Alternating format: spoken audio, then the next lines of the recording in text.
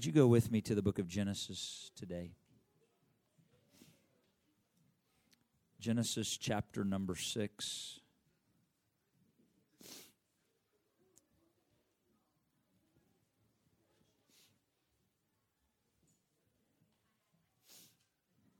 In Jesus' name.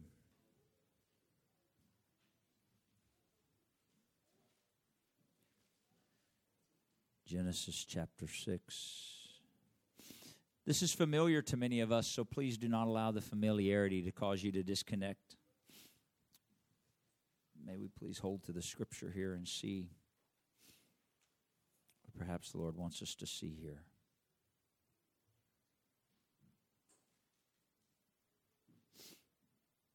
Genesis chapter 6, starting with verse number 5. Genesis 6 and 5.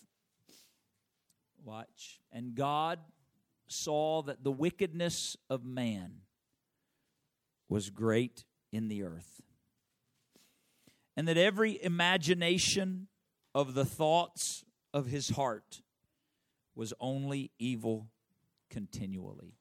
Now that verse right there, we're not going to stay there today, but you can study that verse alone right there, and you'll see it throughout Scripture, some element of it. There's some key things that are in that verse: imagination, thoughts, and heart. And if you begin to study and look, you'll see many times this is the root of man's fall or rise in relationship with God. Imagination, thoughts, and heart. It's why the adversary attacks your mind. If he can get you to believe a lie, he can come against your imagination. When he comes against your imagination, you and I sometimes aid the adversary because we then begin to entertain the thought. And the longer we entertain the thought, then it starts getting into our heart, and our emotions get highly engaged.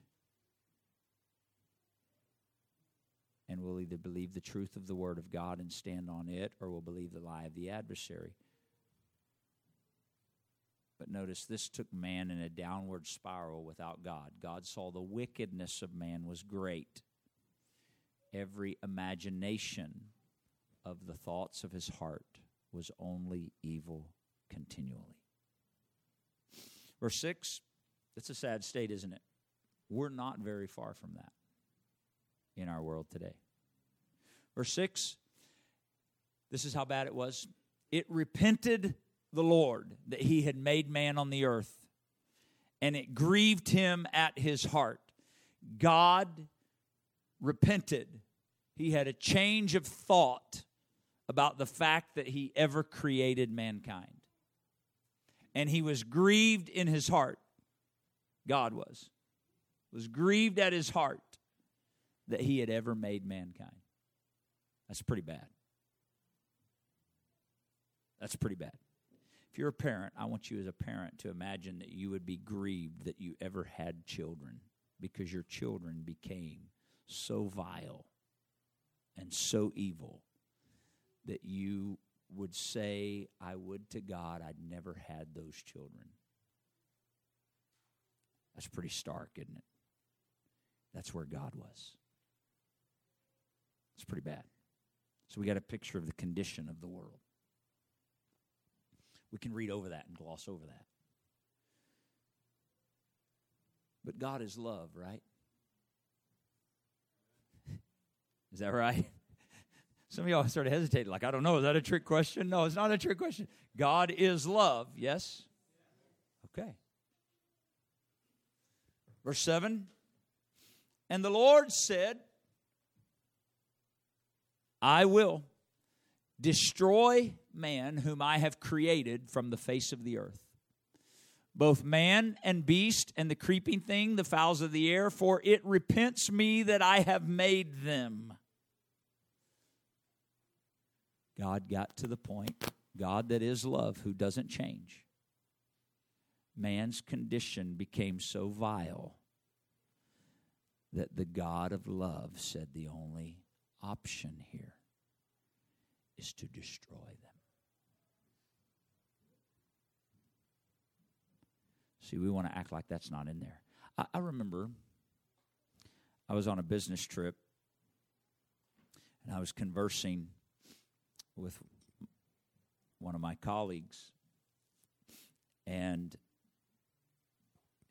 it was one of those really difficult business trips. We were in Florida, and our hotel was on the beach. And so we drove into town to work, and then we drove back to the hotel, and so we just walk and talk along the beach. We had a good conversation. We walked hours up and down the beach. Some of us thought, that's sort of weird, two guys just walking up and down the beach. But we were just talking, and it was like the Scripture and the Word and the Lord was with us, this conversation for hours. And he was wrestling with, whether the Word of God was literal or not. And I said, well, what about the flood? He said, well, I'm not so sure that really happened, it more, metaphorically. I remember stopping and looking at him like, what? Are you serious? It shocked me because he's a person that says he believes the Word. But we have to know this is what the Lord did. Verse 8, thank God for verse 8. But Noah found grace in the eyes of the Lord. There was a man. Everybody say there was a man. There was a man that found grace in God's eyes. You can interpret that verse a lot of ways, I suppose. I've often thought that meant Noah was looking on the face of the Lord. That's why he found grace in his eyes. Obviously, it's how the Lord viewed Noah. But Noah found grace in the eyes of the Lord.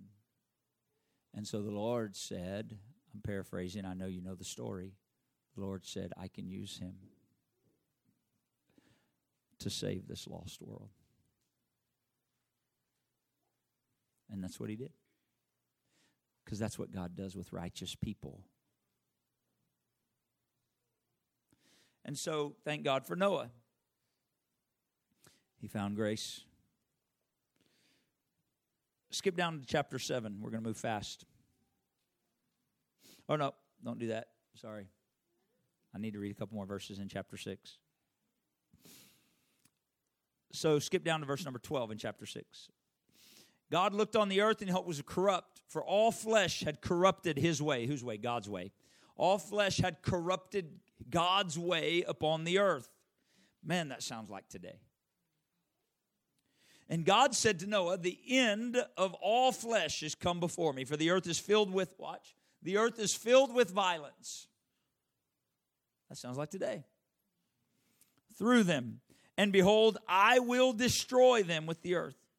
Now you make an ark of gopher wood, and this is how you're going to make it. This is how you're going to fashion it. This is how you're going to do it. The Bible says that Noah did according to all that God commanded him. Chapter 7, verse 1. And the Lord said to Noah, come you and all your house into the ark. For you have I seen righteous before me in this generation. I have a question for you. How does God see you and I in this generation?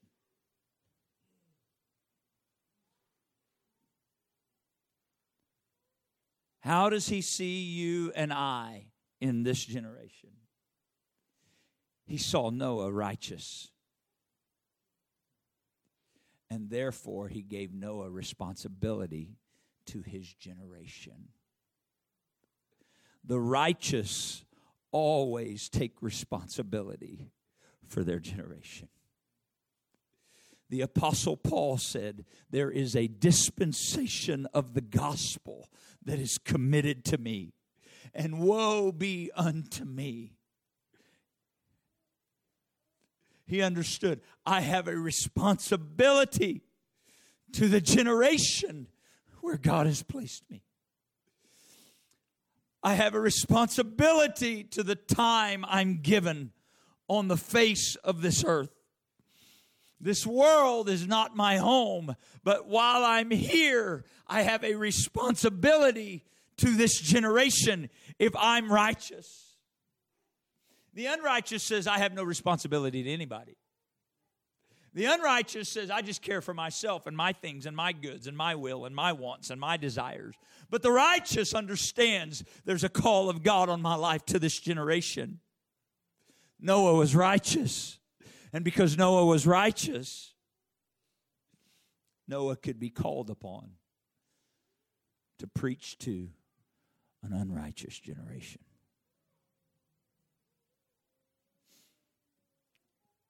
And so he said, get your family in the ark. No, Noah did. You see a pattern if you read Genesis 6 and 7. We're not going to read the whole thing. Read it. You see it repeated again and again and again. It says, and Noah did according to all that the Lord commanded him. And Noah did according to all that the Lord commanded him. It shows up multiple times in those two chapters. And Noah did according. You know, there's something about just obeying God's direction for your life. You know, what if Noah would have said, you know, God, nobody's answering. Nobody's responding. Matter of fact, Lord, the opposite's happening. I'm trying to preach righteousness. Peter called Noah a preacher of righteousness. Hear me, you can't preach righteousness if you're not walking in righteousness. And so, Noah, can you imagine if he said, Lord, I'm trying to preach righteousness, but nobody wants to listen. Lord, maybe I should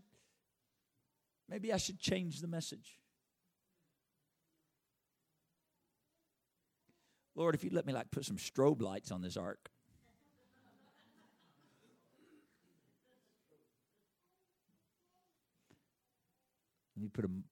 Lord, let me put a smoke machine inside the door. That'll get some people going. Sorry, I'm meddling. Hear me. Noah did according to all that God commanded him.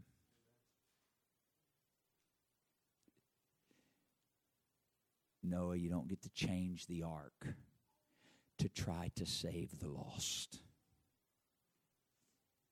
This is my design to save them. And they will either hear the message and respond, or they won't. But you don't get to do what you want with the ark. And we live in an hour, if we're not careful, where men want to change the ark.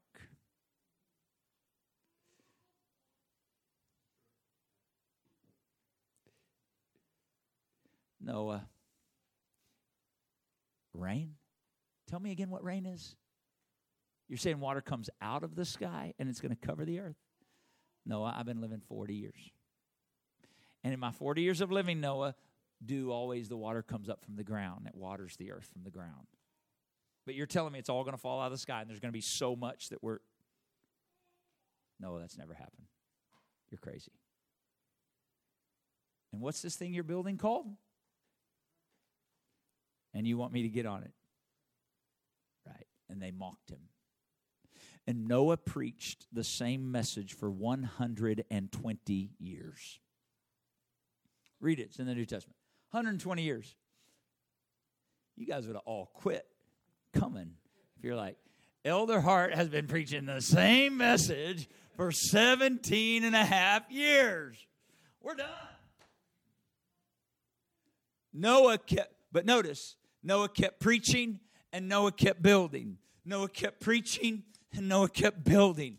Noah kept preaching and Noah kept building. He kept preaching righteousness and he kept doing what God commanded him to do. He kept preaching righteousness and doing what God commanded him to do. Some people won't hear what you have to say when you share the truth of the Word of God.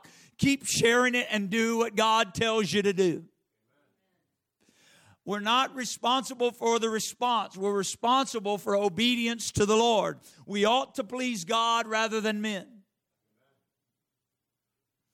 And Noah preached righteousness. Noah preached righteousness. Now, you know, it's just always dumbfounded me. I mean, I can get it if people go like, man, the guy's crazy.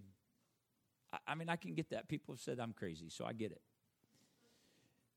I mean, he's crazy. I don't know what he's doing. He's cutting wood. He's putting stuff together. He's calling it an ark. And he says God told him to build it. And he said God said it's going to rain so much that we're going to drown if we don't get on this thing that he's building. I mean, you got to remember, it probably sounded a little far-fetched. We read the story, we're like, we put it in nurseries on people's walls and kids, right? And kids' little nurseries, right? Noah's Ark and all the animals, and it's so cute. Can you imagine as a baby, you're going, baby, when you were little, I had you in a room that was right before the destruction of the whole earth. That's how I decorated your room. We never think about that, do we? That's what happened. And, so people can think he's crazy. He's crazy. Okay. But I just got to believe, in 120 years, that's 3 generations. So that would mean parents probably said, what are we doing this weekend? Why don't we just go down there and see what's going on with old Noah? That's always entertaining. So what kind of progress he's making. I bet come on, what else did they have to do in that day?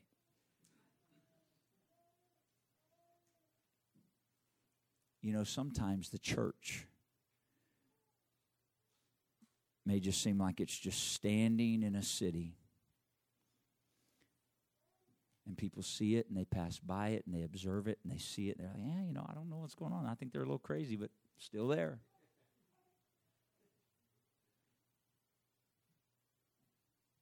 In a day of judgment, that which they saw day in and day out, and that which they heard along the way, God will bring back.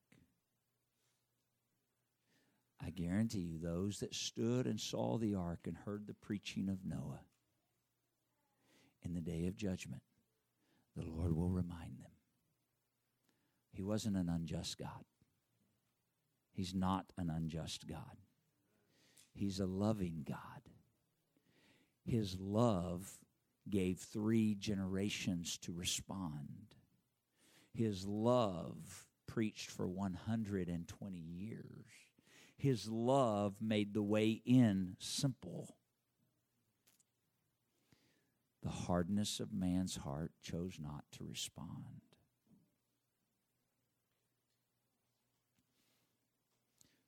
All that. I just got to believe that when I start seeing animals lining up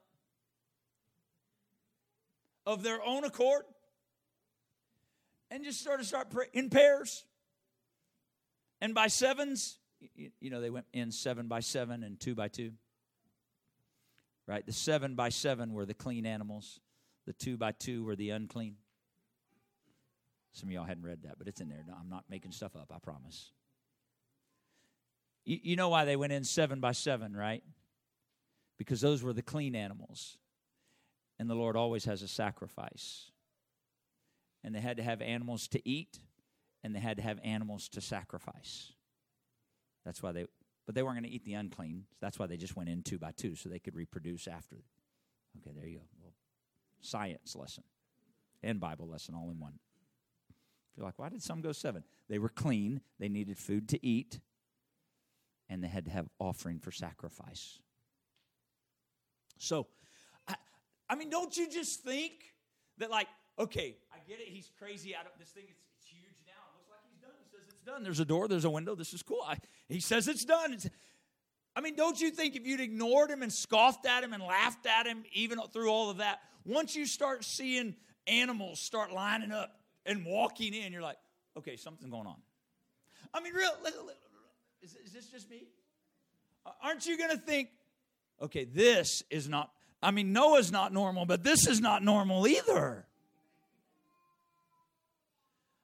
I mean, I just got to believe somebody, but you know what happens is mankind, through time, mankind becomes desensitized to the supernatural.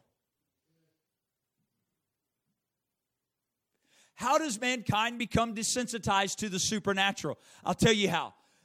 The adversary orchestrates his own supernatural stuff.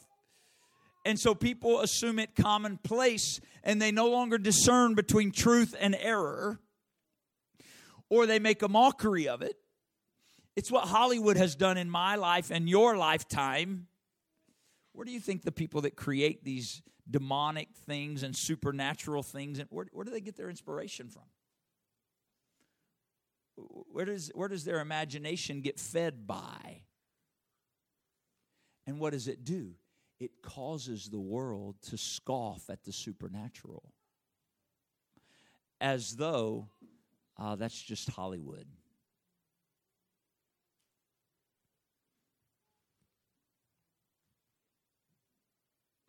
Why do I not want to take that garbage into my mind? That's why. I want to hold to that which is sacred. I want to hold to that which is sacred. And so what happens is those in Noah's day, the supernatural is happening right in front of them, but they're numb to the supernatural.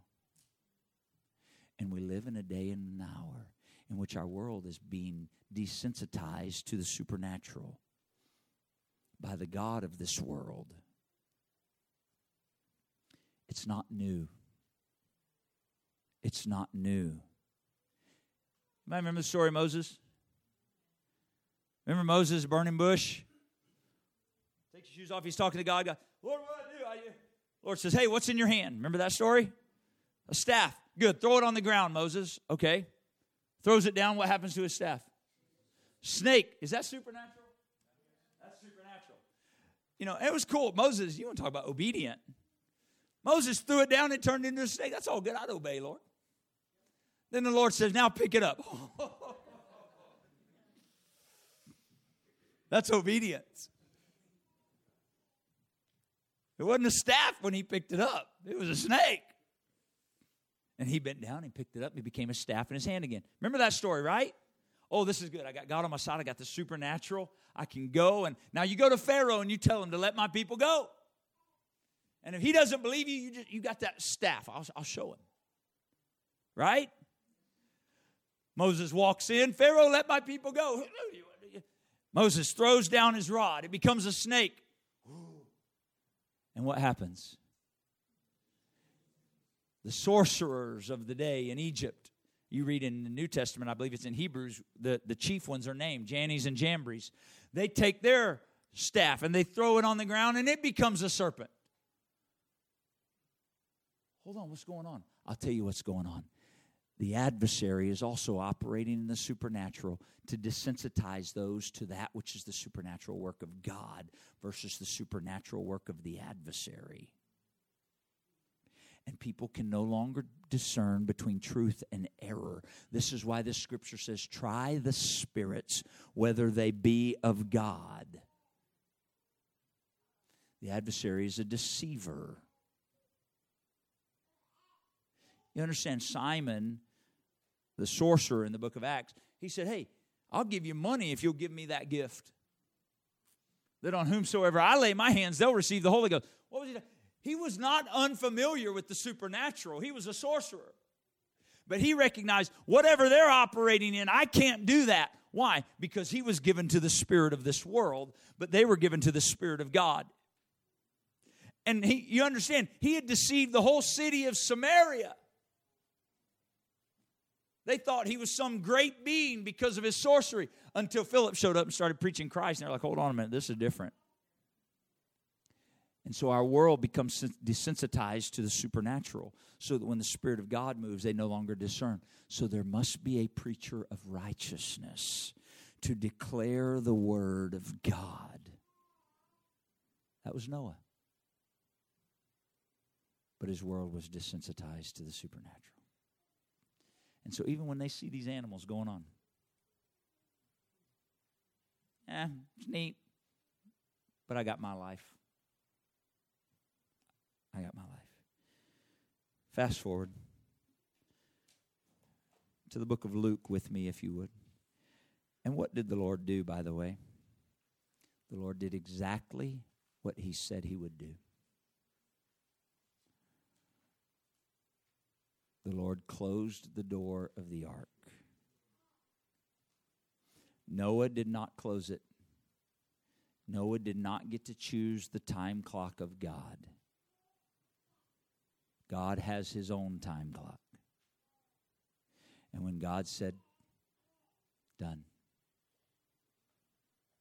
I've suffered long, 120 years. I've given them opportunity for you understand, when the Lord made the decision, man was already vile and evil, and he was already to destroy them.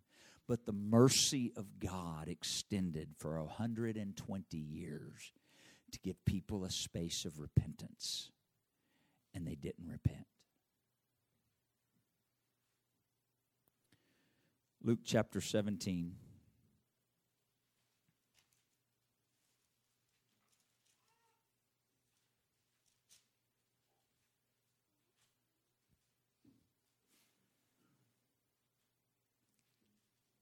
Verse 26, Luke 17 and 26.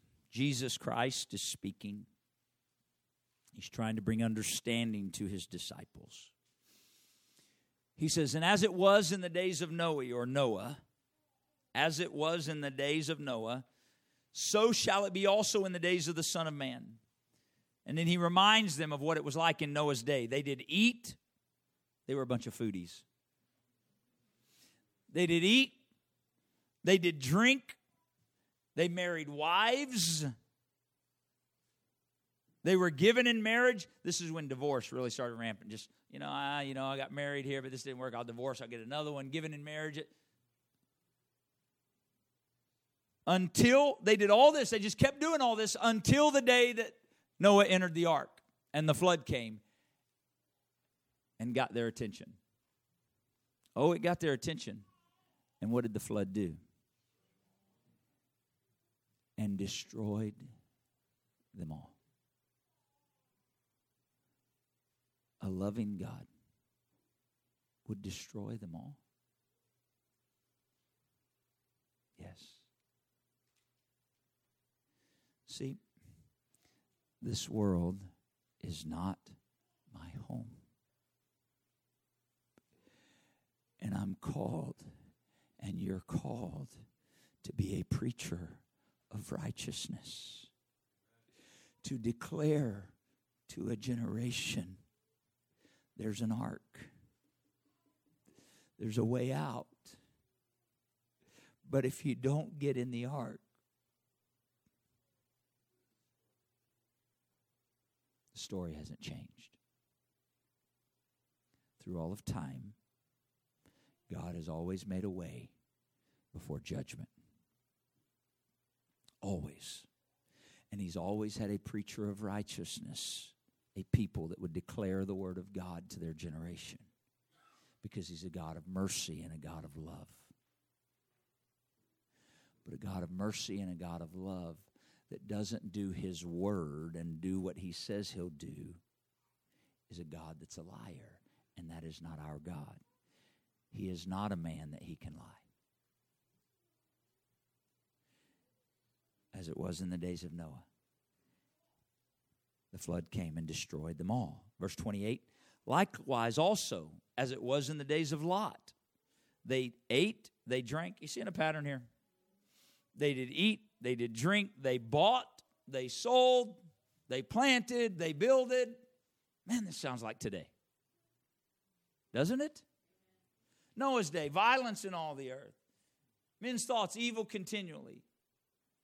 Lot's day, drinking, eating, buying, selling. They were consumers. You want to talk about consumers. That's the United States, if ever that. Consumers. The Fed's got to raise rates all the way up to 9% to get people to stop spending, and it's still not working. Because we're consumers.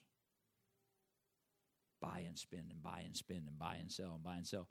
You understand when they're talking about raising rates, what they're trying to do is get people to slow down their spending.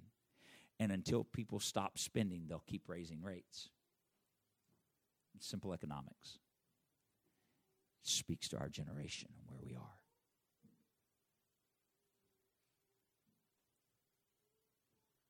Okay. But the same day that Lot went out of Sodom, it rained fire and brimstone from heaven. And what did it do? What did it do? Are you seeing a pattern here? We need to understand the God of love is also a God of judgment. And he will do what he said he'll do. And so if I'm righteous, I must become a preacher of righteousness to this generation. Every one of us in this room. If I believe the word of God is true, I must become a preacher of righteousness to this generation. I've heard the example used before, and I think it's a great one. If you're flying on a plane, anybody in here that's never flown on a plane? I've got a handful of people we need to get up in the air. Okay. So I just sort of consider it practice to know what it's like when you're going to. Can you imagine if we were all on a plane together right now, sitting here on a plane, and I have knowledge you don't? Imagine, I'm saying that. I'm not saying I do. I'm saying imagine. Okay. You're like, man, he's arrogant. No, I'm saying imagine.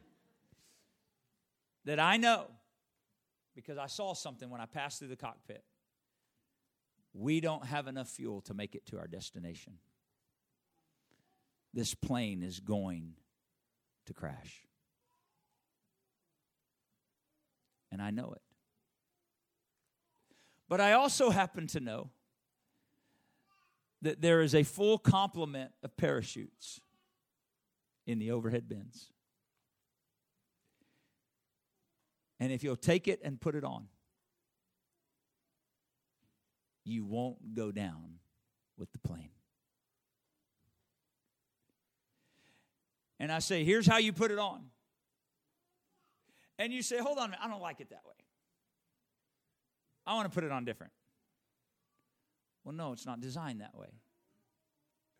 Well, no, but can't I just stick my legs through the strap? It's more comfortable to sit on in this thing than to have it on my back. Well, no, it doesn't work that way. It's silly, isn't it? Well, can't I just lay it on my lap and then maybe? Well, I don't know when you're going to have to jump, but it's going to be in a moment. I don't know that you'll have time to put it on at the last. Yeah, but I tried and it's uncomfortable. You'd think that's silly, isn't it?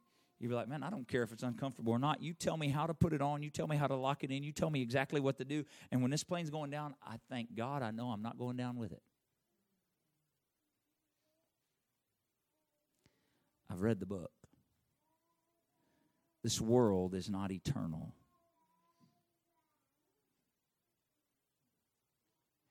And a preacher of righteousness, if you'll pardon the analogy, there's instruction in the Word of God for the parachute when the world goes down. But you don't get to say, hey, God, tell me right before it happens so then I can put it on. Now, just like it was in the days of Noah, just like it was in the days of Sodom, this is how it's going to be when the Son of Man is revealed. Now, go with me to the book of 1 Peter chapter 3. I'm hurrying to finish here. 1 Peter chapter 3, verse 18.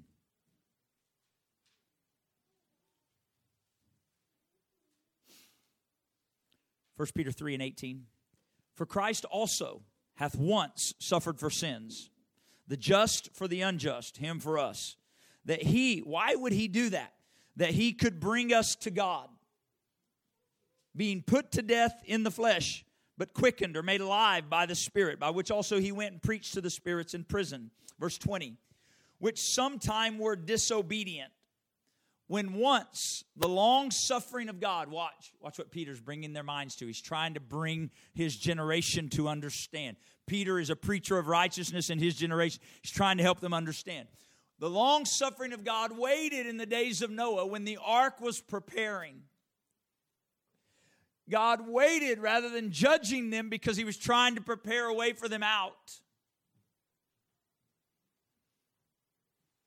It's this deception. Well, if God was going to destroy us, why wouldn't he just, he's waiting, he's trying to make a way out. He's not willing that any should perish, but that all would come to repentance. An ark was preparing, wherein few, that is, 8 souls were saved by water. Did you read that? Is that what it says? It doesn't say 80,000. It doesn't say 8,008.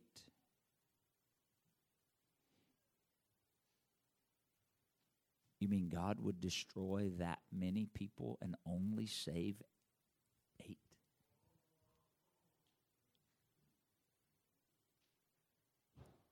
Yes. Because righteousness and right relationship matters to God. See, we want to, either I believe the Word of God or I don't. I don't get, there's not this middle ground. This is, well, no, God would not do that. Jesus shared Noah's day and Lot's day to help understand there's a pattern here. A God who is merciful and just and long-suffering and of love. He makes a way out. But if you resist and deny and don't obey, notice what Noah did. He obeyed, and you don't obey the word of God, this is not going to come as some surprise. The people in Noah's day didn't get to say, I didn't know. I never heard. Yes, you heard. You heard. Peter points this segment of time out because of verse 21. The like figure, them being in the ark and going through the water in the ark, the like figure whereunto even baptism doth also now save us. Not the putting away of the filth of the flesh, but it becomes the answer of a good conscience toward God. How is this possible? By the resurrection of Jesus Christ. Now, flip over to 2 Peter. You'll see in both of his letters he had this theme. Why? I'm going to tell you why. Because Peter in his day, at this point in his life, when he wrote these two letters, Peter was sure and certain the Lord is about to return for his church. We don't have much time left. He told us that he was going to come again and catch us away. And so Peter is writing letters with urgency, trying to help his generation understand the Lord's going to return. You need to be walking in righteousness. Why is he writing these letters to the church? I'll tell you why. Because the church had become complacent. They started enjoying this world as though it was their home. He was trying to help them understand the correlation between their world and their living and the days of Noah. I'm sure Peter was drawing on Luke 17. He was there, you know. I'm sure he was drawing on those words that he heard Jesus say to him and the other disciples that day. Just like it was in the days of Noah, that's how it's going to be when I return. And Peter's thinking, it's like that now. Man, people's hearts are wicked. People are eating. And so he's writing letters and he's pointing them back to Noah's day, trying to get their attention that says, hey, pay attention. There's an urgency in the hour. Peter's writing letters to the church, trying to awaken them to the hour for one of two reasons. Get in the ark or start preaching righteousness.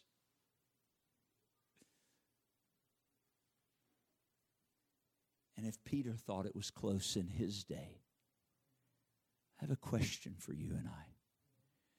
How close is it in our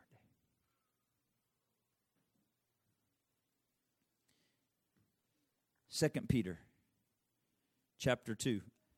I could read this whole chapter, but I'm not for sake of time. Read it. Peter is trying to warn them. False prophets among the people. There's false teachers. They've come in and they're teaching damnable heresies, he calls them. They're teaching things that aren't truth. They don't align with the word of God. And he said, they're denying the Lord that bought them. They once had some relationship with God, but they've crossed over into their own efforts and ideas and stuff where they're now even denying the Lord that he said that even bought them. And they're bringing on themselves, he said, swift destruction.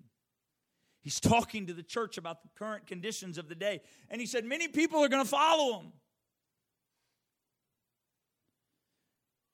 And the way of truth is evil spoken of because of him. And he goes through all this. And then notice verse 4, what he says. He's talking about that terrible condition and where they're at and how they use words. And they make merchandise of people. And they do all this. And they think because judgment hasn't come that it's going to be okay. But verse 4, he tries to awaken them to how God works. If God, he's asking them a question. The church, he's asking a question. If God did not spare the angels that sinned, but cast them down to hell and delivered them into chains of darkness to be reserved unto judgment. And if God, verse 5, spared not the old world, but saved Noah, the eighth person, a preacher of righteousness, bringing in the flood upon the world of the ungodly. And if God, verse number 6, turned the cities of Sodom and Gomorrah into ashes and condemned them with an overthrow, made them an example unto those that after should live ungodly.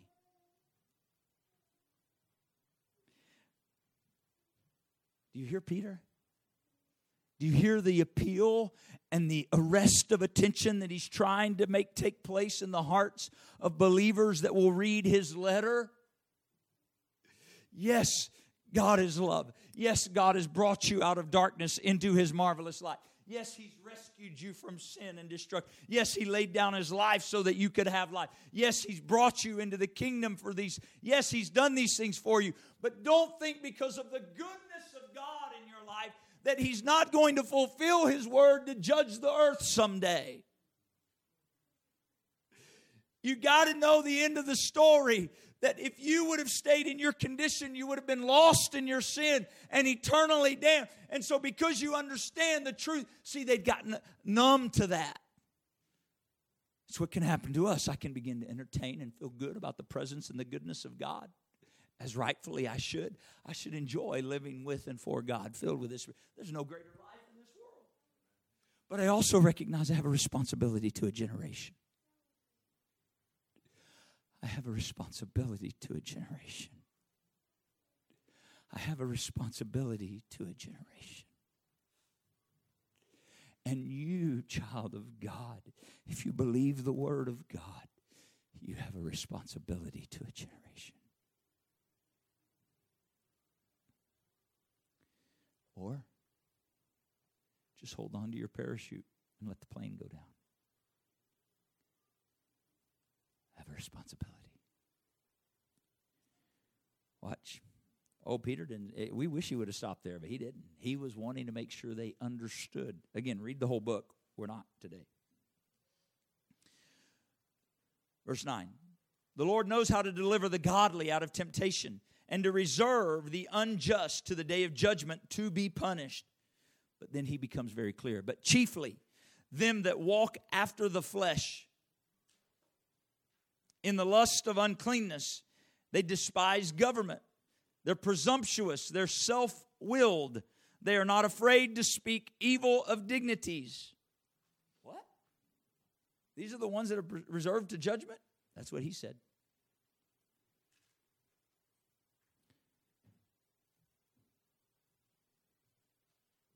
Watch, verse 12. But these is natural brute beasts, made to be taken and destroyed. They speak evil of the things they don't understand, and they shall utterly perish in their own corruption. And they shall receive the reward of unrighteousness, as they that count it pleasure to ride in the daytime. Spots they are, blemishes, sporting themselves with their own deceivings while they feast with you. They have eyes that are full of adultery. They can't cease from sin. They beguile unstable souls. They have a heart that they've exercised with covetous practices. They're cursed children. Man, these sound like wicked, evil people, don't they? And they are. But this next verse grips my heart.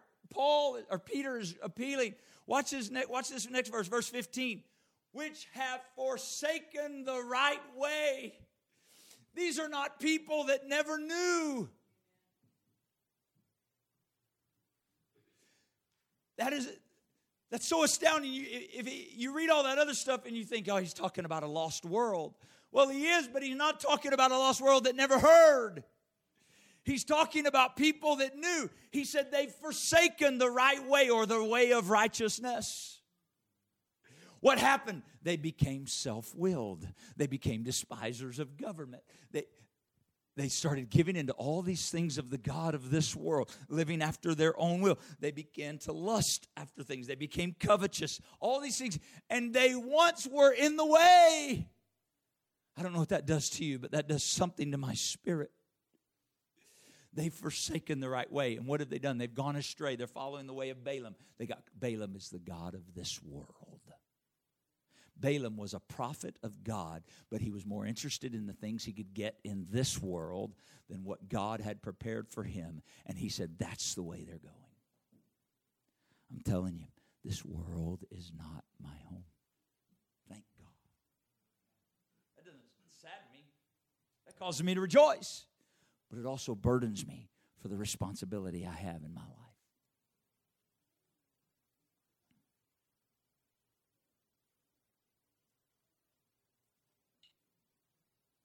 Verse 18. When they speak See, here's the thing. They're still speaking. He's talking about the same people. People that have forsaken the way. But clearly they have some influence with people. When they speak great swelling words of vanity, they allure through the lusts of the flesh. Can I tell you what that sounds like? I believe. Live however you want. It doesn't matter. God just wants you to be happy.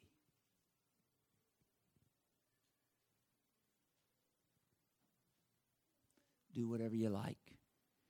It doesn't matter. God just wants you to be blessed. And you know what that appeals to? My flesh. There's no cross in that. There's no dying to my will in that. That's self-willed. You don't need to change. Come as you are. God loves you like you are. That's true. He does love you like you are. But he loves you too much to leave you like you are. That's why he made a way. But they allure. They allure through the lust of the flesh, through much wantonness, those that were clean escaped from them who live in error. So what do? They start reaching back. Those that have forsaken the way, they start alluring those that are still in the way. It may sound like this. I don't know why I'm saying all this. I'm just trusting the Lord here today. I don't have something in my crawl, so to speak, that I need to get out here. I hope you understand that. It may sound something like this. Yeah, Brother Hart preaches a little hard, you know all that stuff. Yeah, I know that's in there, but, that's probably, that was for that's not for everybody. I just want to declare the word of God to you. They allure. They allure. Why does separation from the world? That doesn't really matter. Oh, but it's in the word. And they allure. They allure. There's a warning of the Lord for somebody. Watch. While they promise them liberty. See, that's the deception of the adversary. Oh, there's liberty. Live however you want. There's liberty. No obedience required. They promise them liberty. They themselves are the servants of corruption. For of whom a man is overcome, of the same he's brought in bondage. Verse 20, stand with me, please. Verse 20 says, for if, watch, please see this verse. For if after they have escaped the pollutions of the world. How did they escape the pollutions of the world? Not of their own doing. They escaped the pollutions of the world through the knowledge of the Lord and Savior Jesus Christ. And they are again entangled therein. Peter is not writing to someone that never knew the Lord. Peter is appealing to those that have forsaken the way. He's saying, hey, there's going to be Peter's appealing to those, saying, hey, there's those that once walked in the way. They escaped the pollutions of the world. They came out of the world by the knowledge of the Lord and Savior Jesus Christ. But what happened is they got entangled again.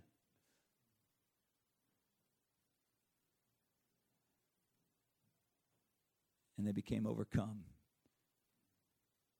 And the word of the Lord said, the latter end is worse for them than the beginning. And watch what Peter says in verse 21. For it had been better for them to not have known the way of righteousness than after they have known it to turn from the holy commandment delivered to them.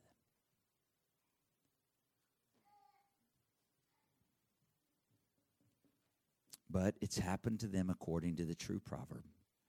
The dog is turned to his own vomit again. There is a warning from the Lord. It's the love of God reaching to the heart. And notice Peter again and again pointed back to the days of Noah. And I'll finish with these verses in chapter 3, the same book, 2 Peter 3:3. Knowing this first, there shall come in the last days scoffers, walking after their own lusts. And this is what it'll sound like. They're scoffing. Where is the promise of his coming? For since the fathers fell asleep, all things continue as they were from the beginning of creation. What do you mean it's going to rain, Noah? I mean, it's never 100 years, 50 years, 70 years, 90 years, 100 years, 110 years. Noah, come on. Where's the promise of the Lord returning? I've been hearing that since I was a kid.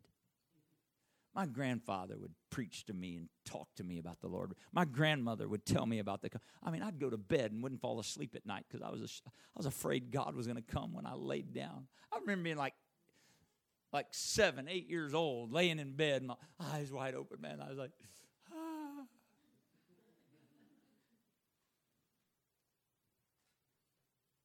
If you're not careful, it can make you a scoffer. Where's the promise of his coming? I mean, I'm just going to make a life here. This world's not my home. For since the fathers fell asleep, and this is the scoffer, this is the voice of the adversary, this is deception. Verse 5, for this they willingly are ignorant of, that by the word of God the heavens were of old, and the earth was standing out of the water and in the water. Whereby the world that then was, being overflowed with water, perished. Again, Peter's trying to point them back in. Because Peter's feeling like, believing where he's living in the day. It's like the days of Noah now. It's like the days of Noah. And so he's using Noah as a reference continually throughout his 2 letters. Read them fully. You'll understand and see it. He's saying it's that time.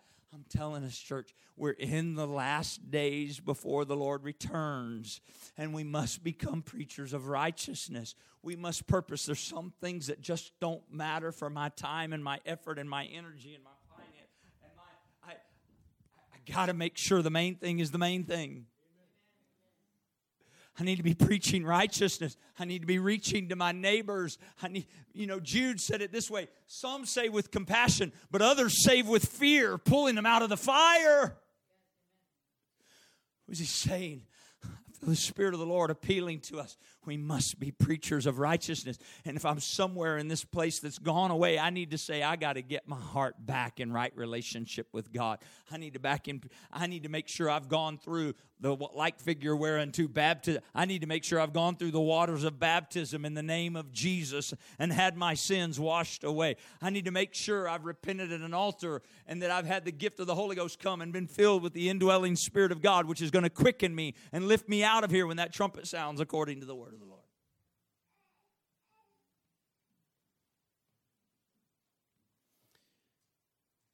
Verse 7 finally. But the heavens and the earth, which are now by the same word kept in store, held back is what that means. They're reserved unto fire against the day of judgment and perdition of ungodly men.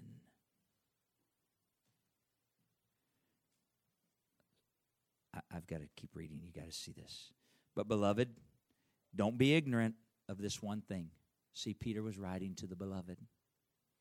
Be not ignorant of this one thing. One day with the Lord is 1,000 years. 1,000 years is one day. The Lord is not slack concerning his promise. What's he saying? Peter's saying God will do what he said he'll do. The Lord is not slack concerning his promise, as some men count slackness. But the reason his promise isn't fulfilled is because he's long-suffering to us. Why is he long-suffering? Why is he delaying the fulfillment of his word? Because he's not wanting anybody to perish, but he's wanting men to come to repentance. And so he's long-suffering, he's merciful, he's delaying judgment, desiring men to come to repentance. And hear me, the only way they're going to come to repentance is if a preacher of righteousness like Noah comes to them.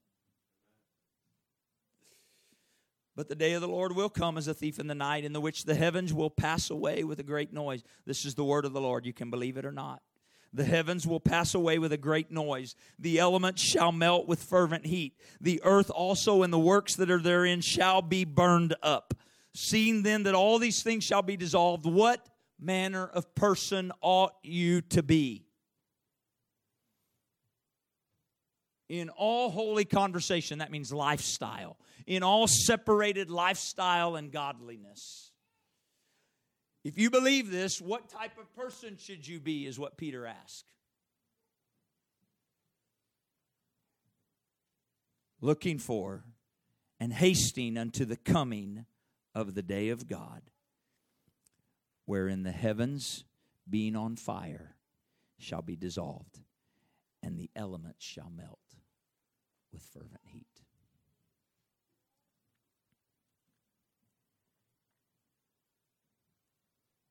As much as the power of God within me is, I commission, I can only say this the way it's coming to me right now. I can't believe I'm saying it. I commission as many as will to be preachers of righteousness to your generation. To be preachers of righteousness to your generation. I helped my neighbor. My wife helped too. She stood there and looked pretty and held the level. She's better at that than I am. We helped install their mailbox yesterday. Dug a hole, all that stuff. They walked back to our house to see the dog. I've been praying for this neighbor. You know, you've heard me talk about him. We finish. Harry says, hey, you teach Bible study? You ever have Bible study at your house? And his wife's always like, about our church. I'm glad you're going to church. I'm not trying to pull people out of it. You understand? I just want to preach righteousness. I'm not judging where people are on their journey. But if I have things in the Word of God that God is saying, hey, I'm using you to reveal this to them, I have a responsibility to do so. But Harry, he keeps asking. I said, well, yeah, we do Bible study here sometime. He says, when? We're going to come. His wife's not saying anything. But he's like, we're going to come. They have Bible study. I'm going to come to their Bible study, he says. And you know what? I'm going to find a date and put it on the calendar and say, Harry, this is when our next one is. So if you get an invitation from me, I just need people to help fill the room. Because I'm usually coming to all yours. And why? Why? I have to be a preacher of righteousness. That doesn't mean me standing here. This may be part of it.